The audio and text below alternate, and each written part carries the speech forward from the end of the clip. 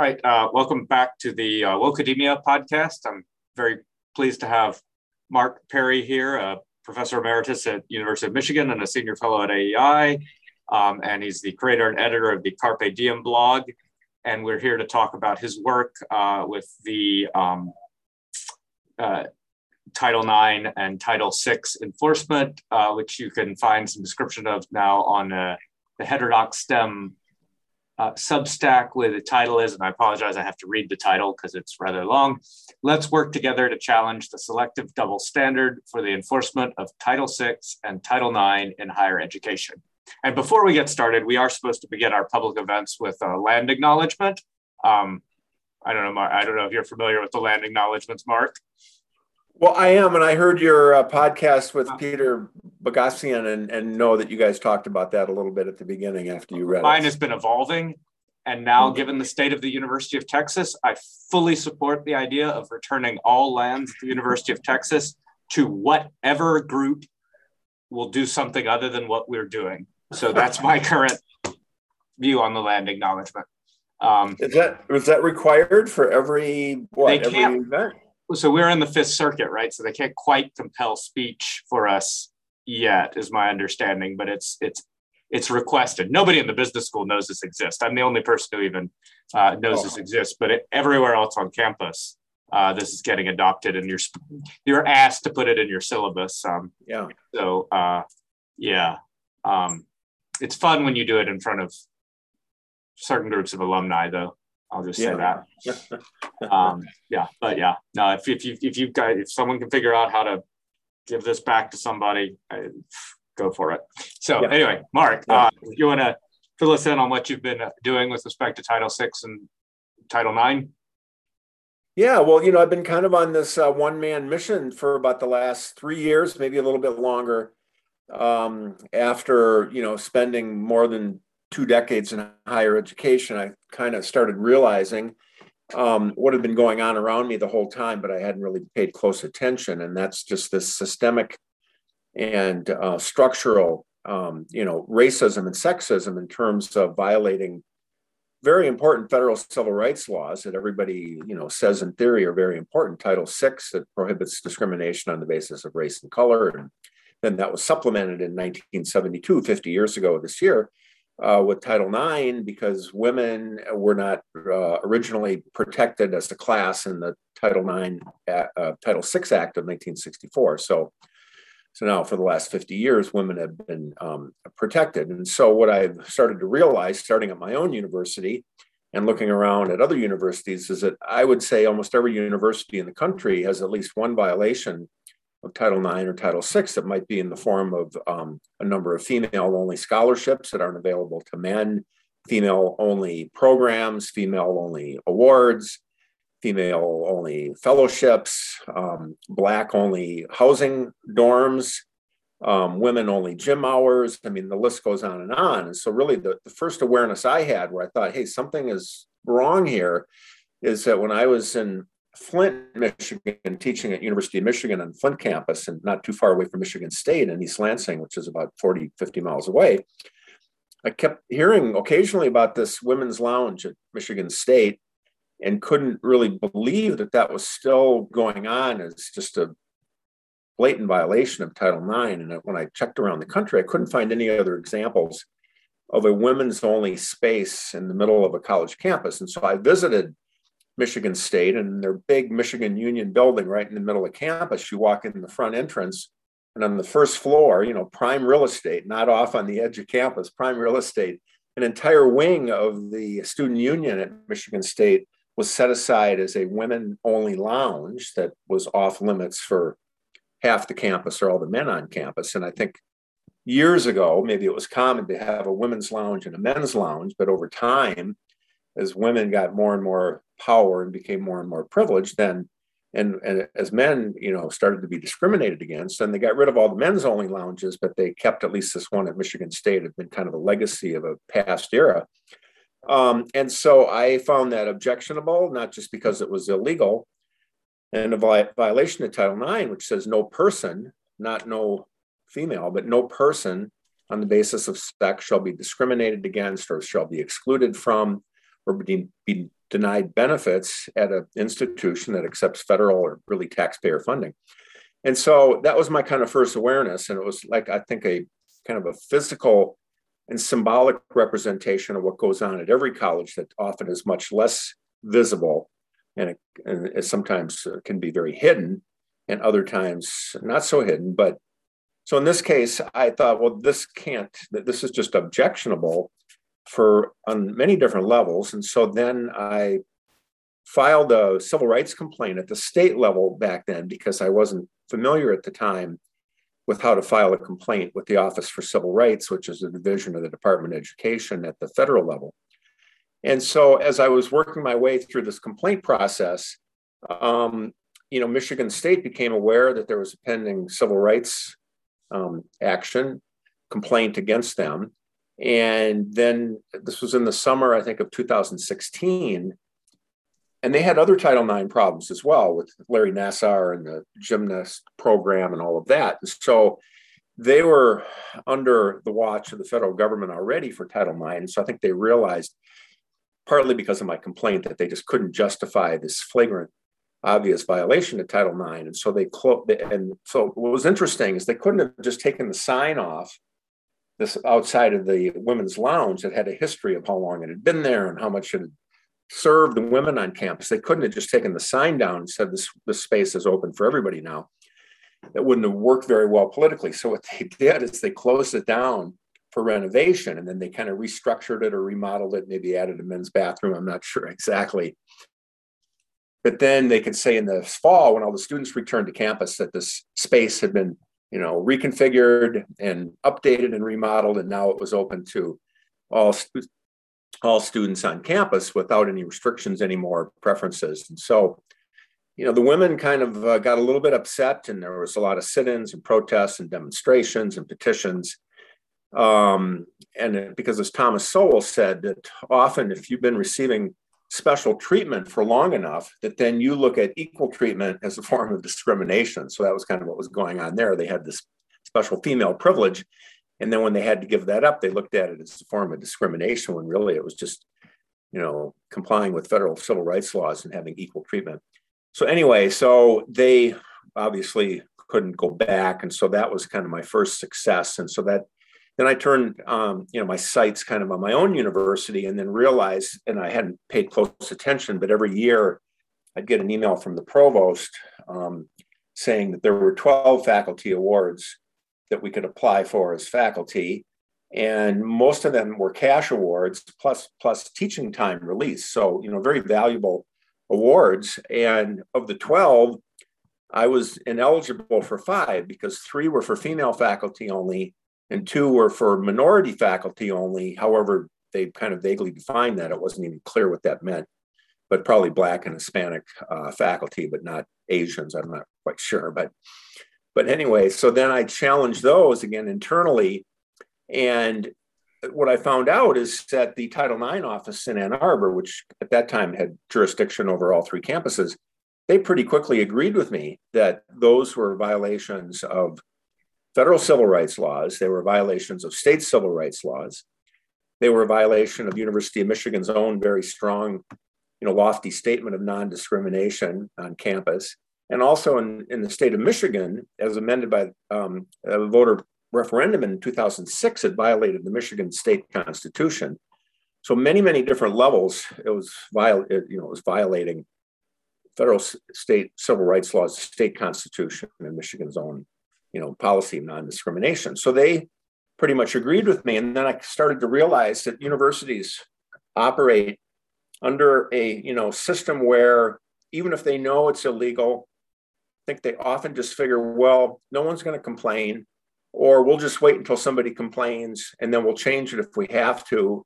But maybe we can do a lot of good in the meantime, because then we can serve groups that they, deem to be underrepresented or deserving, even though women are now overrepresented. But so they figure, I think, often that either nobody will complain, or even if somebody does complain, they'll then reluctantly make the changes. But what usually happens, even if it's at the federal level, there's never usually any fines or penalties or consequences. They don't have to apologize. So the consequences on the downside are kind of minimal. So they often, I think, figure that they'll just do it as long as possible. And if they get caught, then they'll make whatever changes are necessary to, satisfy the federal government or state government. So anyway, so then I was able to have those 5 faculty awards changed so that they're now, even currently still, 5 years later, they're still open to all faculty.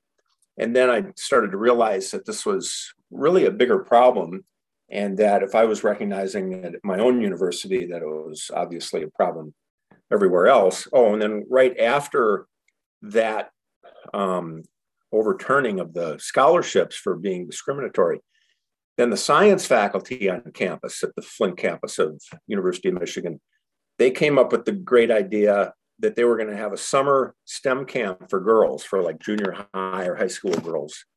And again, if you look around the country, almost every college campus, hundreds, thousands of college campuses historically have had special STEM programs for girls and for women, at the undergrad and grad level, and even at the teaching level. But hundreds of schools around the country have special girl-only summer STEM camps, or girl-only computer coding camps, or math camps, physics camps.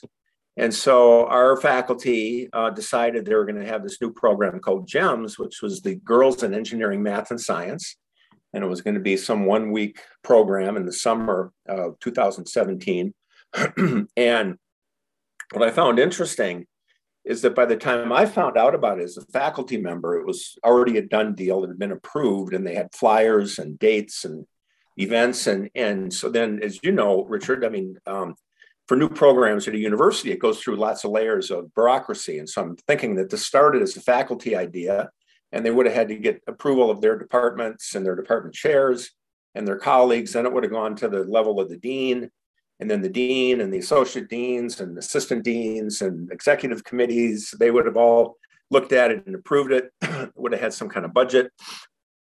And then would have gone up to the provost office, and then the provost and associate provost and assistants to the associate provost, and all the bureaucrats would have had to approve it.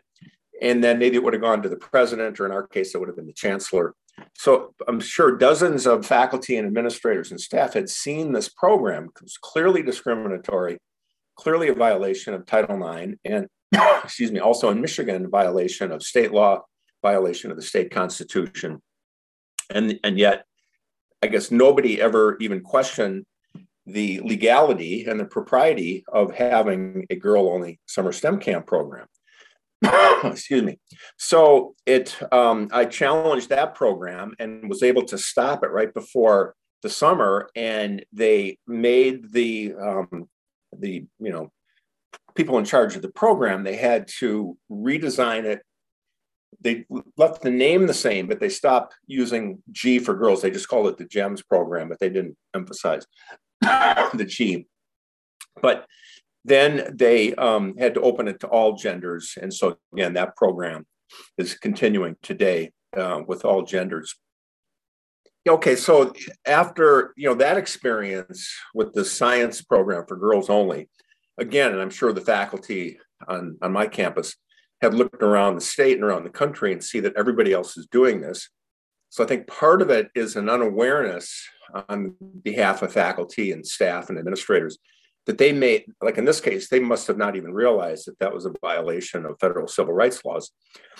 I think in some cases, and often they'll introduce new programs without checking with either the general counsel or the Title IX office to kind of make sure that this is legal. So I think that's part of the problem, is just an unawareness on college campuses on behalf of faculty and staff and administrators of really what Title IX is and what Title VI is and what the violations are. And then I think there's also another explanation, is that sometimes universities know that there's legal problems with some of their programs. But as I mentioned before, that they just figure that either nobody's going to complain, and that's been the case. So they've been able to just, violate federal civil rights laws with impunity for decades because no one has complained until recently. And then again, as I mentioned, even if they get caught, often the consequences are fairly minimal. And so they figure they'll just do it as long as they can. And then if they get caught, they'll make changes. Do you know of any examples where anyone actually got a serious consequence of any form for breaking these federal laws? No, I mean, there's never been a case that I've been involved with, and I've filed now almost 450 complaints, and that's resulted in over 200 federal investigations and over 100 resolutions. But I'm not aware of any case when there was ever a fine or a penalty or even an apology. You would think the university would have to apologize to the campus community for violating, in the case of female-only programs, they've violated the civil rights of half of the campus community for years and years and years and decades. And so usually, as far as I know, there haven't ever been any, real fines or penalties. It's just they get caught, so then they make changes to the program. Usually either they'll terminate the program is one way if they can't get buy-in. If they've been operating a girls-only STEM camp for 20 years, it's often hard to get the faculty and the people who are the directors to all of a sudden change from a girl-only program to a co-ed program. So sometimes that's a little bit of an issue, and they just decide to terminate it. Or then, in the case of a female-only or girl-only program, they'll convert it into a co-educational program and change the requirements so that it's clear that all genders are eligible. And often they really should change the name if the program name has the word women or girl in it. But often, if that program has been established for decades, they'll allow the university to continue using a program name with the word girl or women in it, if they can make clear on their marketing of the program that the public understands that this program now is open to everybody. And then usually presumably they still want only certain types to apply. That's certainly the impression I get from. Well, that's often the case, and that's what we call a legal fig leaf, where sometimes they'll pretend that it's open to everybody, when in practice it's going to continue to operate as a women-only or female-only program. And one of the areas where the Office for Civil Rights, I think, has been complicit and has enabled universities to continue to discriminate is in the area of women's leadership programs. So I'm sure McCombs has one. Most top business schools have some kind of women's leadership certificate, women's leadership program, women's leadership initiative, women's leadership forum, where these are, classes or programs or certificate programs for women's leadership issues. And they clearly have designed it for women. All of the professors are usually women. 100% of the participants have been women.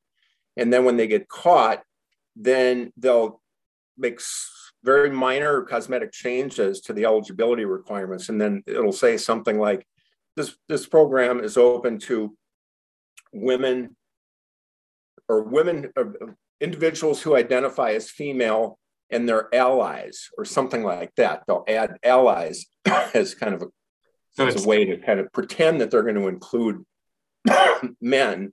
Instead of a gender test, you get a political test, which is great at public universities, huh? I mean, we now have one for hiring and promotion and all that, so not too surprising you'd have it for for anything else. Yeah.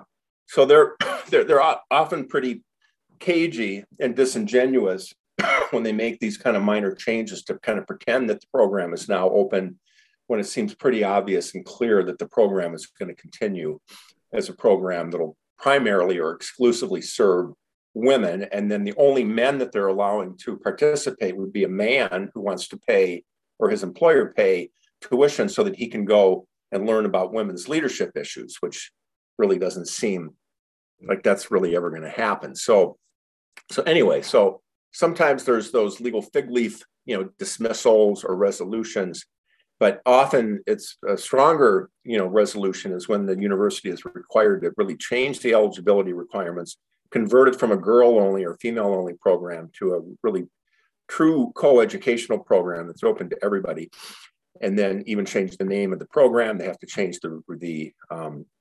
sometimes the name of the program.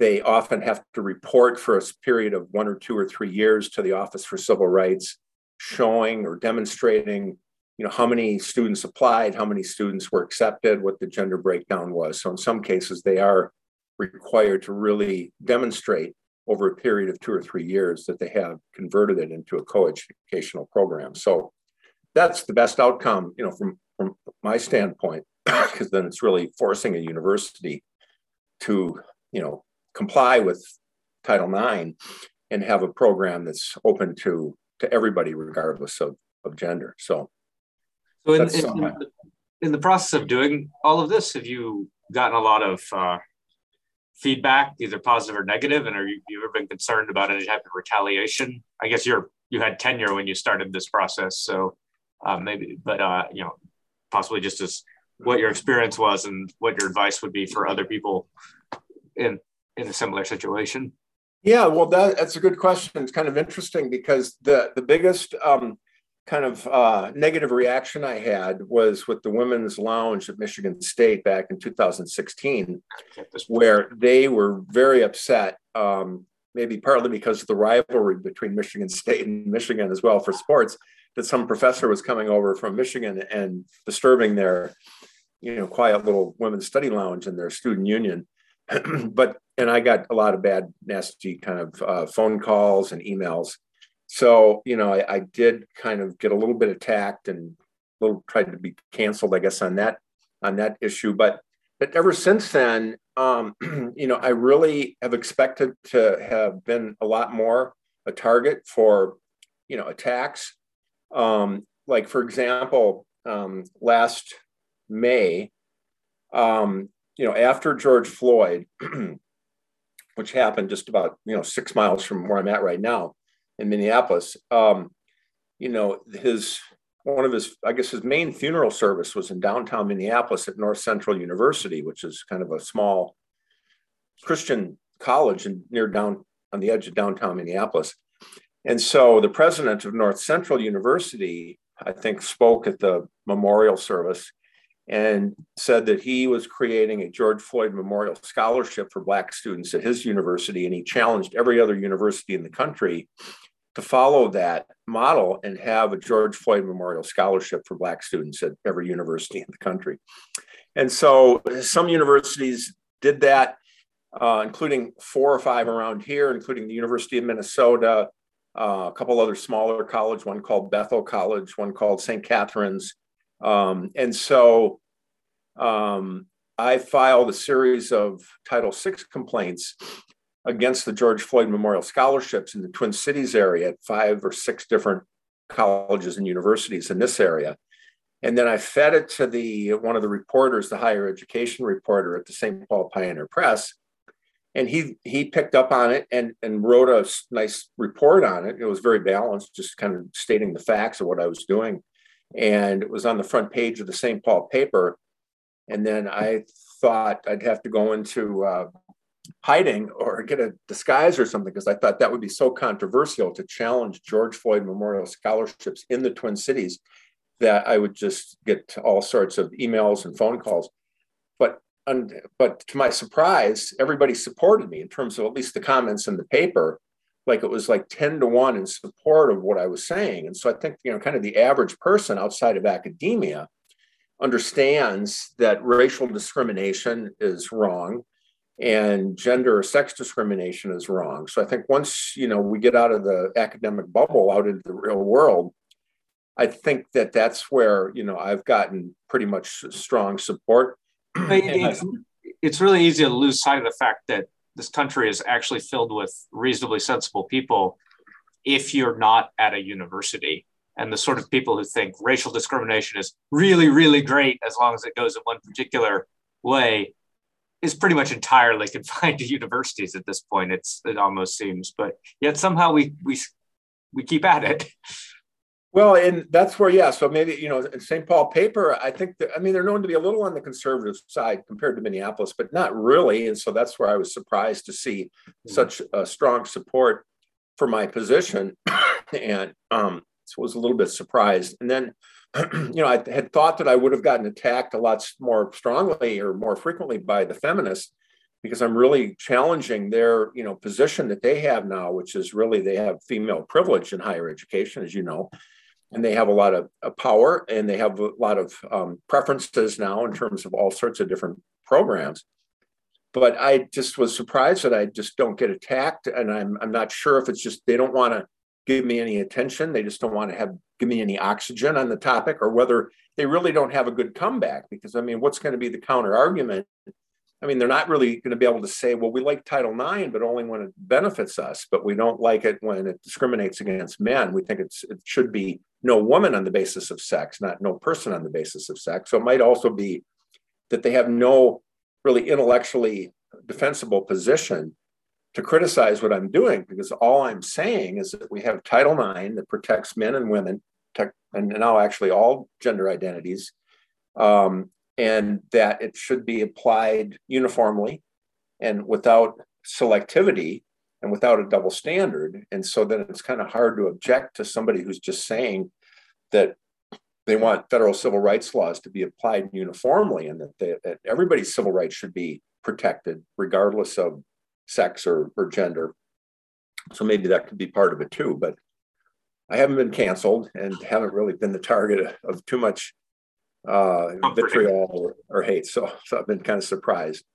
But on that, when you're thinking about internal complaints, what I've noticed is, like, at least at UT, if you want to do internal complaints, that more and more places, those seem to go straight through something like a diversity, equity, and inclusion office, which are becoming increasingly staffed with people who sort of pretty explicitly reject the idea of the rule of law or balanced institutions. Do you find that the internal offices tend to be less and less useful, or never really that useful? But what I've found is that, like you've got, of course, the Title IX office, which is supposed to be, the compliance division for the university to make sure they comply with Title IX as it applies to athletics and sexual harassment, sexual discrimination, and so on. And so that's often, their jurisdiction is Title IX complaints. But what I've found is it's sometimes more effective to either bypass the Title IX office or include the Office of General Counsel or the university's legal office,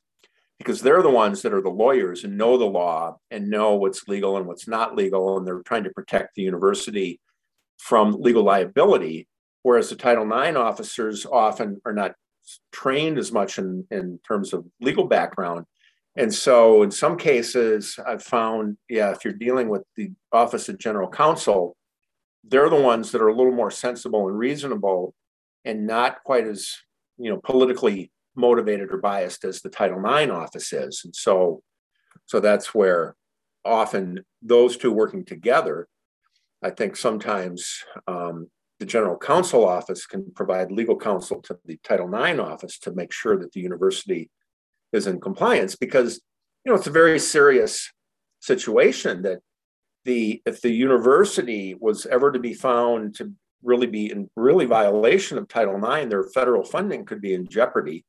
And the federal funding includes Pell Grants for all the students that get Pell Grants, federally insured student loans, which really is quite a few students, and then the research grants. And so if the university ever was putting their federal funding in jeopardy, it would be a very serious situation. And that's where I think you get a little more sympathy from the lawyers at the university than the Title IX officers. And so, well, then on that note, have you noticed much of a shift as the administration changed into an administration that would sort of clearly would prefer not to be, the current administration, I think it's safe to say they would prefer to only enforce these rules in one direction. So do you have a sense that it's getting harder to get things, or maybe universities are getting less concerned about violations, or is the Office of Civil Rights playing it kind of on the level? Well, yeah, it's a great question. And, I felt like under the Trump administration, when Ken Marcus was in charge of the Office for Civil Rights, I felt like he supported what I was doing and maybe couldn't always show it, directly, but I felt I was getting some support from the top in terms of my, advocacy for, for the uniform enforcement of Title IX. So what happens, of course, is now there's been a change, in administration. And so it seems like they're a little less sympathetic at the top. But then the way the Title IX office complaints work, there's 12 offices for civil rights around the country. There's 12 regions. And they're staffed often by career attorneys and Title IX specialists and investigators. So they don't really change, when the administration changes. So you're dealing with a lot of the same people. So if those people are honest and are doing their job and trying to enforce Title IX the way they're supposed to, then they may not always, it might not matter to them who's at the top in charge of the Office for Civil Rights or who's in the White House. But the one thing that has changed, and I think this is a direct result of the new administration being less sympathetic, even though Biden came out with a very strong statement last year, executive order, all students are guaranteed under my administration to have an educational experience free from sex discrimination. The Secretary of Education, Miguel Cardona, said the same thing in a statement that he issued last summer, that Title IX was important law and supposed to protect the civil rights of all students. But what's changed in terms of the day-to-day operation, the way I interact with Office for Civil Rights and dealing with all of these complaints, is that they've started a new strategy, which is a little bit disturbing and disappointing, because in the past, the way that they evaluate a Title IX allegation by looking at the university's website, looking at the way they market the program, and usually, because it's not a lawsuit, that you don't need what's called legal standing, because it's not as if I'm suing for damages or suing on behalf of someone. It's not a lawsuit. It's a complaint saying that this university, certifies to the Department of Education every year that they're enforcing Title IX, but it's a false certification because they're really not enforcing Title IX in Title VI. And so it's just trying to hold universities accountable for their legal responsibility. But what they've been doing lately is I'll file a complaint, and then they'll evaluate it for a while, and then eventually they either have to dismiss it because there's not enough,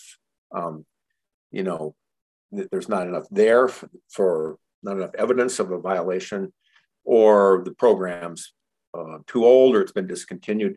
But normally I try to check all that so that then eventually they'll have to open it for investigation. And then in fact, I just got an email today. So once an investigation is open, what they've been doing lately is then they'll send me an email. And let's see if I can find this one that I just got today from one of the Title IX officers.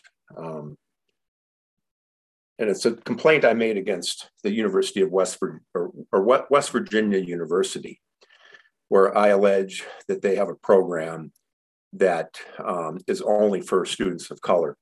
So then they'll send me an email following up on my complaint, and then they'll say, are you aware of any specific instances of students being unable to participate in the M-Power program because they were not perceived to be a person of color? Please provide OCR with as much information as you have about any such incident, including any documentation you might have. And then often they'll ask me for, names. Basically what they're asking for is if I have any names of actual victims, which usually don't exist, because if the program clearly says this program is only for students of color, or this program is only for women of color, or the program is only for women, or only for girls, then you're not going to be finding boys or men that are going to apply for programs for which they're clearly not eligible for. Because it would just be an exercise in futility. And often, like for, let's say, a summer STEM program, you have to, there might be an application fee. You might have to get a letter of recommendation from one of your high school teachers or counselors or a coach. You have to write a statement of interest. I mean, often there's a lot of time involved with applying for a program. And if it says this is the girls' summer STEM program and it's for high school girls only, then boys are not going to bother to apply for a program for which they're clearly not eligible for. And so then there aren't any of these are phantom victims, if there aren't going to be any victims. And then they don't always use that as the only reason for a dismissal, but then often in their final report, even if the university does make some changes, then they'll use that in their letter of dismissal or resolution letter saying that the complainant, me, wasn't able to identify anybody who had ever been excluded from this program on the basis of sex or something. So they kind of moved into a new area, a new world where they are kind of moving towards legal standing. Now, that could be okay, as if they're saying, well, if anybody was denied admission to this program and excluded on the basis of race or sex, then they might be able to have redress or have some kind of, compensation or something. But I think usually what they're looking for is just saying, well, we know this program discriminates, but if the complainant can't provide any specific examples and provide names and dates and contact information, then we're going to use that as at least part of the reason to dismiss a complaint. And so that's what you ignore the fact that the president is now certifying compliance with Title VI and Title IX and blatantly lying, and we know it, but we're not going to do anything about that either. Yeah. So it'd be nice if the rule of law still applied in the U.S., wouldn't it? I know that's exactly right. Yeah. So it's always a mix of different lawyers get assigned the cases. I've had some that I felt were honest. Some schools are pretty honest where they get caught and they say, yeah, we really changed this. But then you've got a lot of, the Office for Civil Rights, often they have thumbs on the scale, and their thumbs have gotten bigger in the last year, I think, under Brandon. So that's been a little bit of a challenge, but still, the Title IX is very clear law, and the violations that I've identified are very clear violations. And so it seems like it should be pretty easy to be able to, kind of process these complaints, evaluate them, investigate, and then have the universities make the changes that are necessary to comply with Title IX and Title VI. Well, Mark, thanks very much for coming on, and thanks for all your work. It's good. I've had a lot of guests on talking about all the problems we have at university, so it's nice we get to talk to someone who's at least doing his very best to fix them. So thanks so much, Mark. Yeah, it has been kind of rewarding in the sense that, you can write a lot of articles and op-eds, but I feel like, I've taken on a mission where it really has allowed me to be able to say after 2 or 3 years, hey, I think I really have made a difference. I've had at least over 100 universities and colleges that have had to change programs that they never would have changed without the complaints that I've filed. So it does seem rewarding in the sense that most of the time, I feel like I can be making a difference and bringing about concrete changes towards a better world where the civil rights of all students and faculty and staff are protected and not just certain preferred groups.